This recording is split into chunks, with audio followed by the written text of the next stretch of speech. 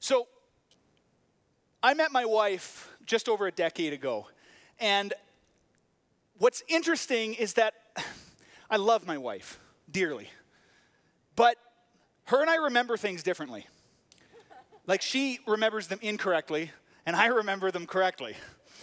Do you believe me? How about, for instance, the first time we ever met? Now let me tell you my version of the story, the true version. I was going to a church, and I was a small group leader. I was a youth leader. And I remember one Sunday morning after the service, we were standing in the foyer of church. And I was standing with a group of guys, and we were just chatting. And all of a sudden, this angelic figure floated across the foyer. And I remember I looked at my buddies, and I said, I was like, who's that? I've never seen her before.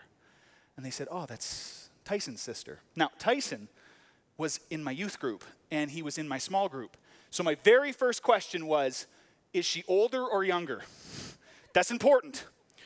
Well, it turned out she was older. She had just gotten back from college, and so my natural next question was what? Guys, help me out here. Is she single?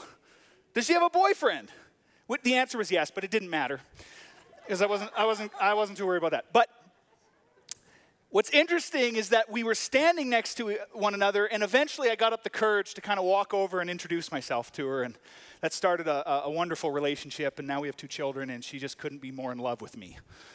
So, now if you ask Morgan what happened, she walked across the foyer at the church, and a very large bearded man was making her feel awkward because he was staring at her. And eventually she felt awkward enough that she had to walk up and introduce herself to me. Now, I'll let you choose which one was right. I believe it's probably somewhere in the middle. Like, I don't know if I give off a huge creepy vibe, but it doesn't matter. And I don't want to know. Please. But I remember it, like, looking back on that, and it's so funny because so many stories in our marriage and in our relationship kind of go that way. I'll tell a story, and then after our friends leave, she's like, it didn't really happen exactly like that, right? And I'm like, what are you talking about? So she always goes over my sermon notes and makes sure that none of my things that I say are lies. But she's not here tonight, so I told that story to begin with. But you see, the interesting thing is when I look back on that, I realize that my memories... My memories are informed by my perceptions. Let me explain it this way. Imagine you were downtown Saskatoon and there was a car accident and it happened right in front of you at an intersection that you were standing at.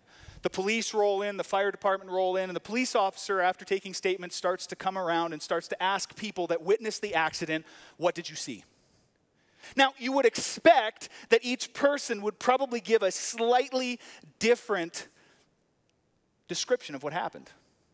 In fact, if every single person that police officer talked to gave the identical story word for word, you would think that something fishy was going on. You would think that somebody collaborated because that's not how people work. We remember things differently based on our perspective in the moment, at the time, from our background and our context and a whole host of different things. And it's because our perspective informs our memory. It's the way that we look back and we remember things. It's from our perspective. And sometimes it's not that we lie when we tell a story. It's just that our perception is maybe different than somebody else's. And the way that you remember something or the way that you experience something in your life is shaped by your perspective. It's shaped by your history. It's shaped by your experience. Whether by choice or by circumstance, no matter how you get into those situations, the way that you remember something, the way that you tell that story later is informed by your perception and a whole host of other things that go into your experience of that time. That is true of Scripture as well.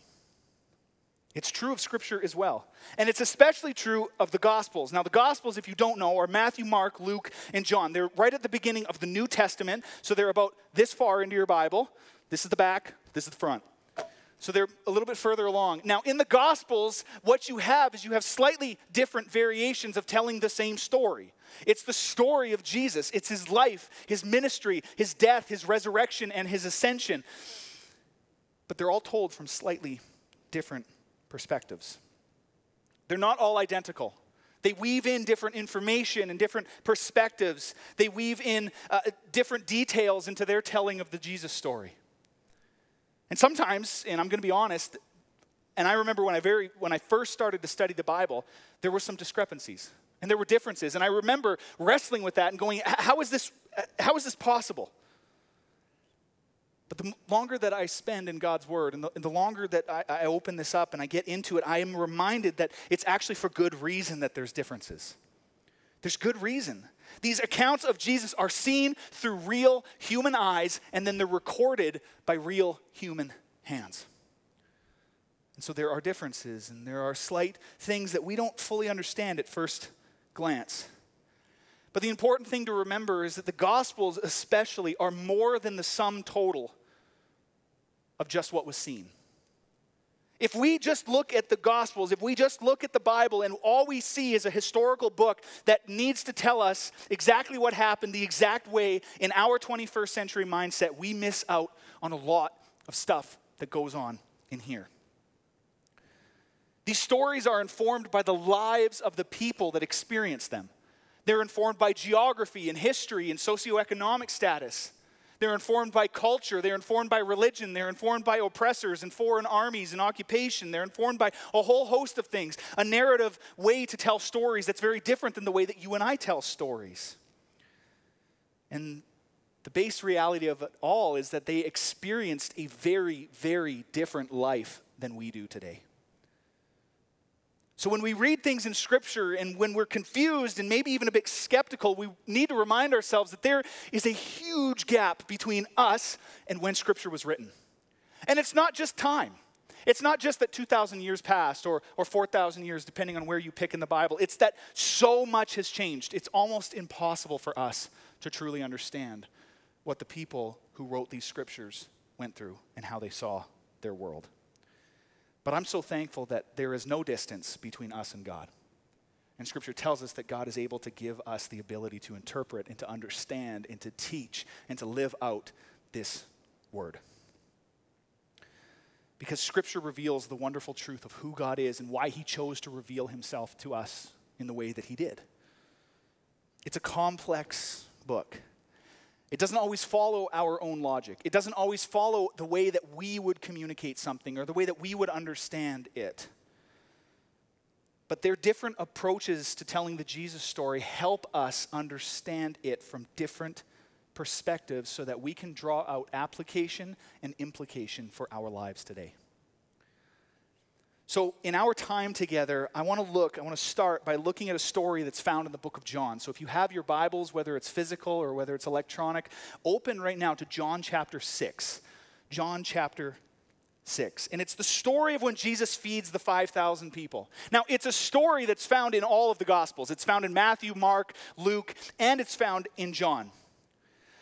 Which right at face value tells us something. It tells us that at the very core understanding of who Jesus was, there was this rich tradition of Jesus feeding multitudes of people. This wasn't something that just came out of nowhere. There's not one very tiny story somewhere that they've extrapolated. This is found in many different places because it was part of who Jesus was. He fed people. So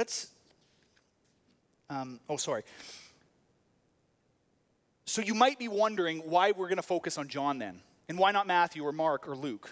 Why John? Well, it's because John offers us a very different perspective into who this Jesus character is and why he's doing what he's doing.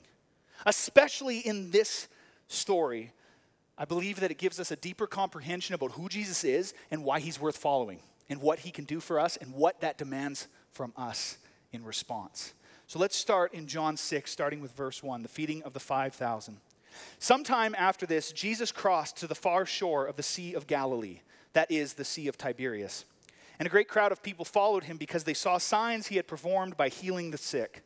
Then Jesus went up on a mountainside and sat down with his disciples. The Jewish Passover festival was near. When Jesus looked up and saw a great crowd coming toward him, he said to Philip, "Where shall we buy bread for these people to eat?" He asked this only to test him, for he already had in mind what he was going to do. Philip answered him, "It would take more than half a year's wages to buy enough bread for each one to have even a bite." Another of his disciples, Andrew, who was Simon Peter's brother, spoke up. "Here is a boy with 5 small barley loaves and 2 small fish. But how far will they go among so many?" Imagine that poor boy, just by the way.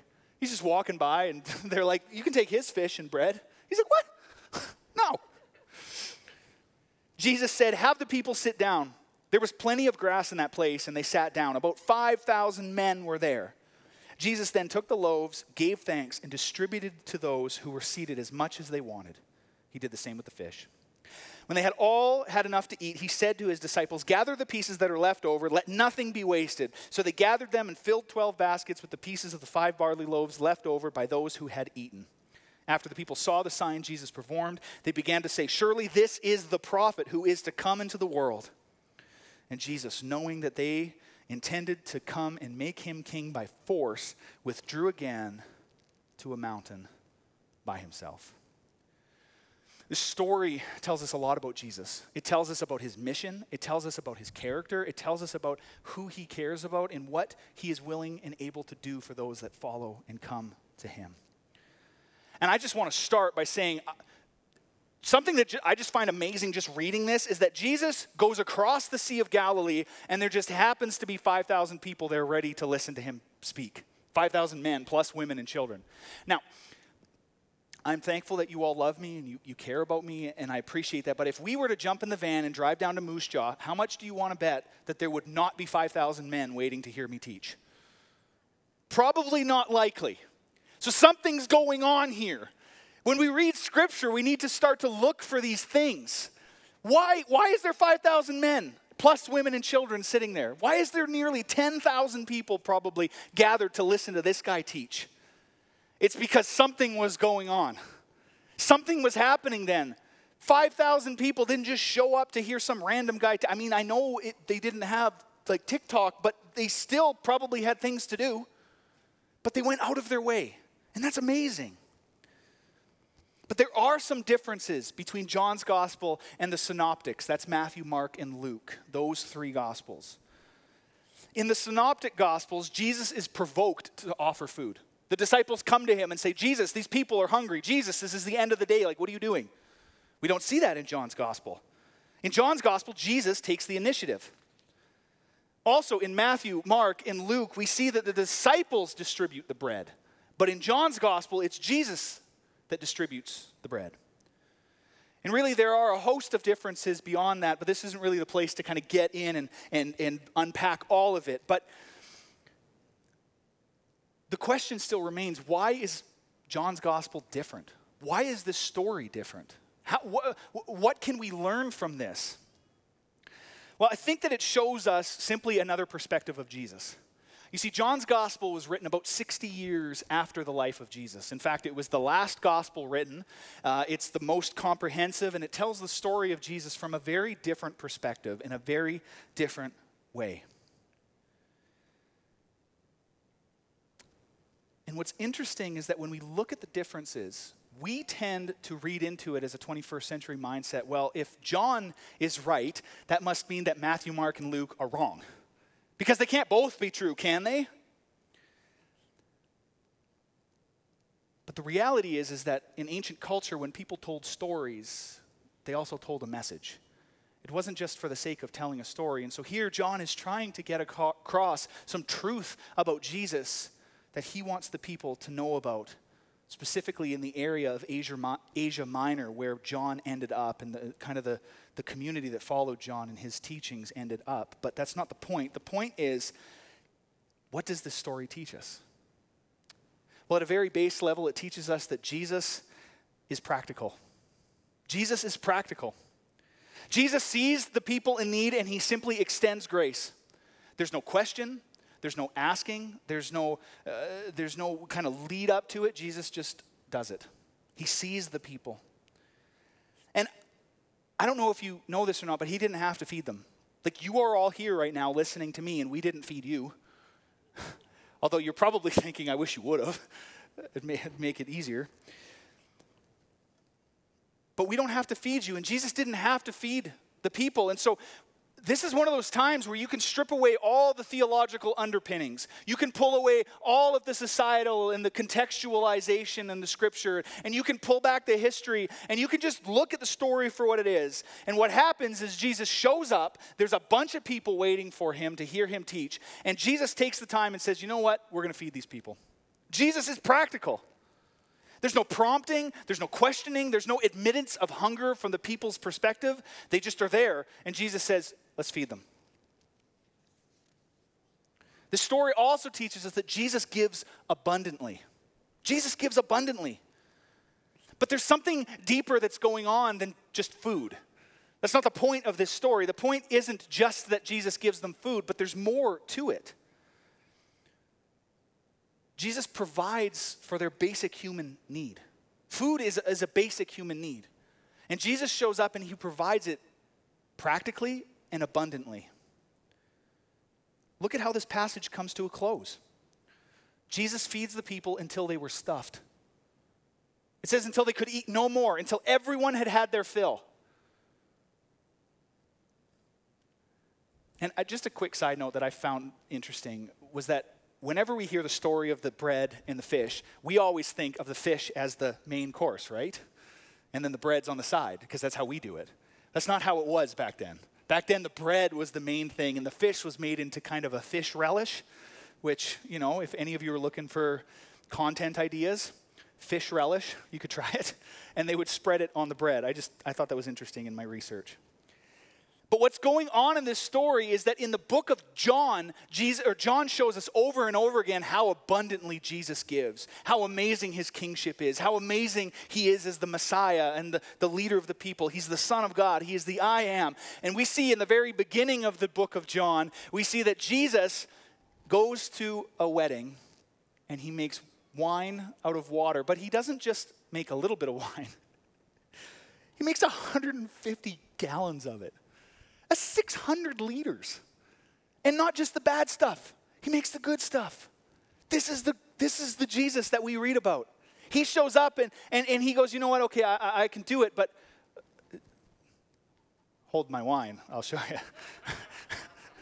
I'm kidding. Don't, Holly, delete that after. Jesus is able to provide abundantly to those who follow and to worship him. And sometimes we wonder what that means. Sometimes we wonder, what does it mean to follow Jesus? You know what? Sometimes it means just show up. Just show up.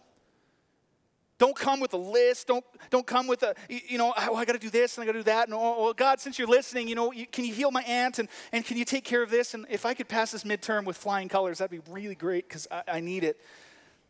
Sometimes it's just enough just to come and just to be in the presence of Jesus. And it's just in that simple act of obedience that Jesus provides for our needs in an incredible and an abundant way. And Jesus does something so amazing in this passage. Jesus reveals his glory through his grace. This is important, and this is going to matter a little bit later in the sermon, so stay with me. Jesus reveals his glory through his grace. Instead of opening up the heavens and a golden staircase coming down with cherubim and seraphim and trumpets blowing and angels being like, hey, instead of showing the world like that, like I probably would have done, Jesus shows up and he says, here's some bread and fish. He shows up and he does not chase after glory from people. Jesus simply pours out his grace by providing a meal. And that is remarkable. And so just as a quick side note, I don't know what you're facing today. I don't know what is in your path. I don't know what's coming down the pipe in your life right now. But you need to know that when you just show up and you just abide, that just means you live in, you come close to Jesus and you just say, I'm here. He provides practically and he provides abundantly.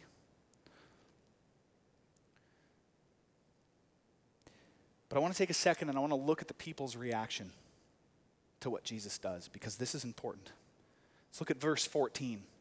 After the people saw the sign Jesus performed, they began to say, surely this is the prophet who is to come into the world.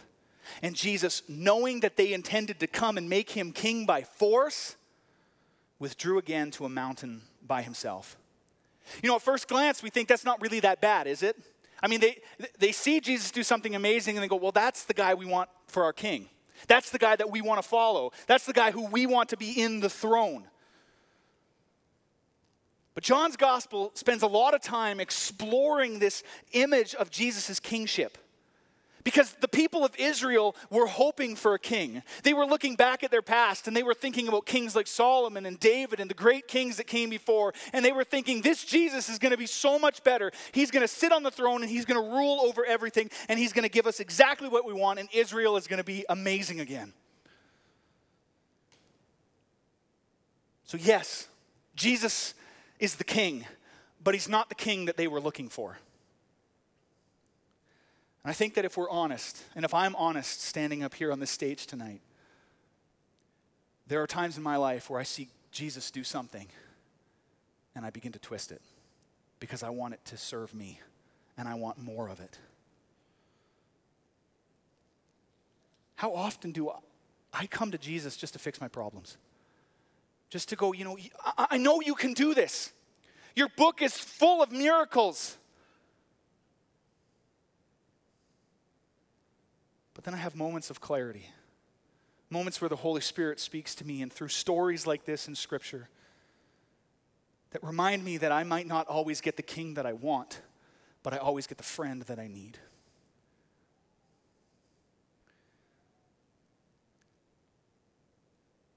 I want to keep going. Let's look at verse 16. We're going to go into the very next passage of Scripture, the very next thing that follows after this. When evening came, so this is right afterwards. When evening came, his disciples went down to the lake, where they got into a boat and set off across the lake for Capernaum. By now it was dark, and Jesus had not yet joined them. A strong wind was blowing, and the waters grew rough. When they had rowed about 3 or 4 miles, they saw Jesus approaching the boat, walking on the water, and they were frightened. But he said to them, "It is I. Don't be afraid." Then they were willing to take him into the boat, and immediately the boat reached the shore where they were heading. Now, this body of water is located right in the Jordan Rift Valley. And in this particular valley, the way that it's situated geographically, the wind is very strong and storms can blow up rather quickly. And it reminds me of Kootenay Lake a little bit. Now, Kootenay Lake is a lake in British Columbia. It's where I grew up fishing and spending a lot of my summers and stuff. But it's one of those lakes that the way that it's situated in the mountains, big storms can blow in rather quickly. And if you're in a small boat and you're a long way from the marina, you can get into trouble. Now, I remember one time we were out fishing and we were a long way away from where we normally parked our boat.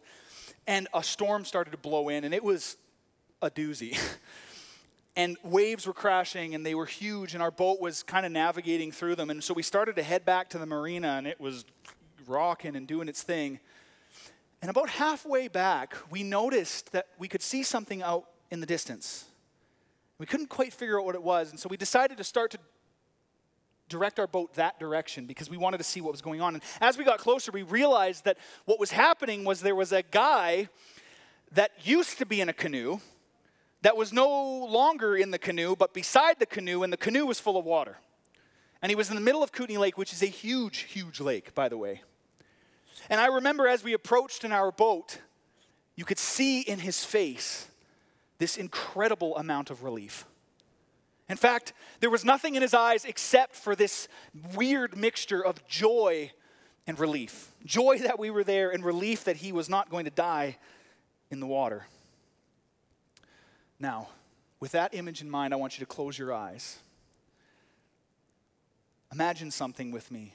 You're a disciple of Jesus.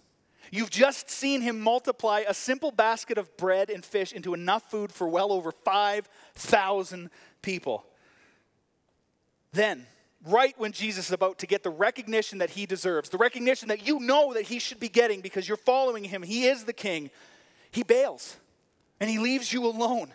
So what do? You go down to the shore, you get in your boat, and you decide to head across the lake for another town. And you get about a third of the way across. You've been paddling now for nearly 6 kilometers, because we're in Canada, and you're working it across, and the wind picks up, and you're being whipped around in your boat. You personally know people that have died in this body of water by little boats being capsized. And you're pretty sure that this could be the end. But then out of the mists walks Jesus. Now open your eyes. Wouldn't you think in that moment you would be excited to see Jesus? They know it's him. The scripture says they saw Jesus coming and they were frightened. What about it caused them to be frightened? Think about that for a second. You see, when I read scripture and I come across stuff like that, I go, that doesn't make any sense. I don't know. Why would they be frightened? If I was in a boat and I was about to die and Jesus Christ himself walked across the waves, I'd be like, oh man, thank God you are here. But that's not what happens. But in Matthew and Mark, because this story doesn't show up in Luke, but in Matthew and Mark, we're told something slightly different. You see, the perspective in Matthew and Mark is from Jesus. The perspective in John is from the disciples. In Matthew and Mark, it says that they thought they saw a ghost. And that's why they were afraid. But that's not what happens in John. In John, it's from Jesus' perspective. And as he's walking across the water, Jesus knows that they know it's him. But why? Well, in Matthew and Mark, the whole purpose of this miracle is to show off how glorious and powerful Jesus is. Because he speaks to the wind and the waves and they become calm. But in John, that doesn't happen. Jesus gets in the boat and immediately they're at the other side. And so something's going on here. And what is it? What is it that's going on? Well, in John, this miracle is there simply to show us the divinity of Jesus. It is there to show us that there is so much else going on. Because remember when Jesus says, "It is I, do not be afraid," that phrase is packed with a lot of history. If you go back to the second part of Isaiah in the Old Testament, you'll see that God calls himself I am. That is the exact same phrase that's used here. Jesus says, "It is I," that is I am. And then God says in Isaiah, "Do not be afraid." So Jesus walking on the water here, he is saying this. This is what John's trying to get us to understand, is that Jesus says, I am. You're looking for God? Here I am. Do not be afraid. Do not be afraid. So what is this story all about? This story isn't here to show that Jesus has power over the wind and waves, because it doesn't talk about it. This story is about Jesus going to save his friends. That's it. That's what it's for. Just like Jesus in the miracle right before this, these two things are connected, by the way. It's not, there was days in between. Jesus fed the multitude. He went off because he didn't want to be king. The disciples went, well, I guess we're going across the water. Got swamped. Jesus shows up. Then they're across the water. This goes together. So Jesus just supplied the multitudes with their need for food. And in this story, Jesus provides his friends with their need of safe passage. And when we begin to view these stories together, and that's why it's important to read Scripture kind of in chunks sometimes. It's important to get into it and read. Like, take the time and read through an entire book or read through a couple of chapters and let it kind of marinate. You know what I'm saying? Let those questions come up. And then you can call me, you can call one of our lead team, you can look at a book, you can go on the Google if you're careful, and you can find information.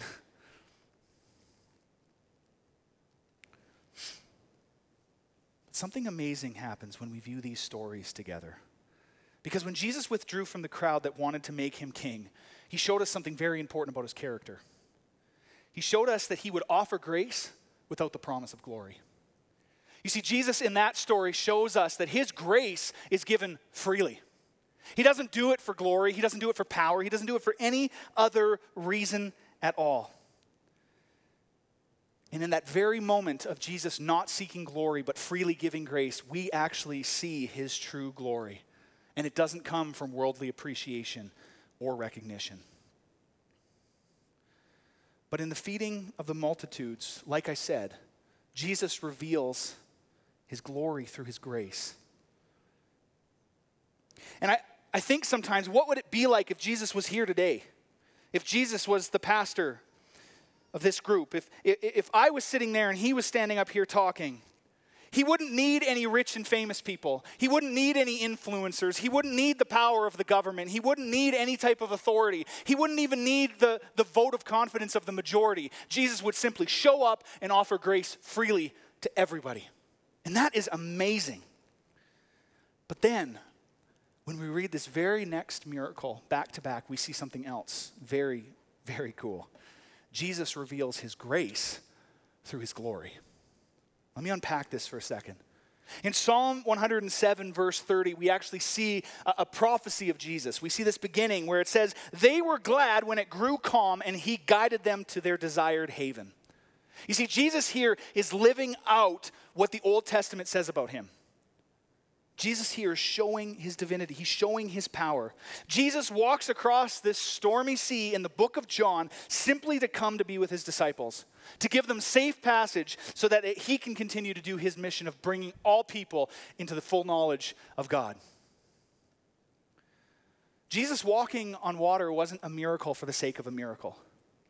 It wasn't a moment of glory for the sake of glory. It was a moment of glory for the sake of grace. Jesus' glory is not revealed in his power.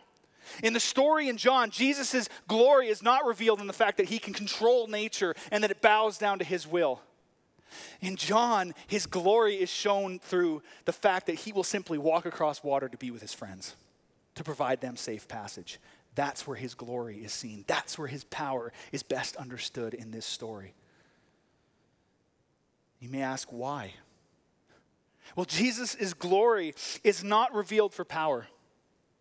His glory is simply revealed so that every man and every woman and every child of every tribe and tongue in every part of the world would be able to come freely to Jesus and be offered grace and experience his glory for themselves.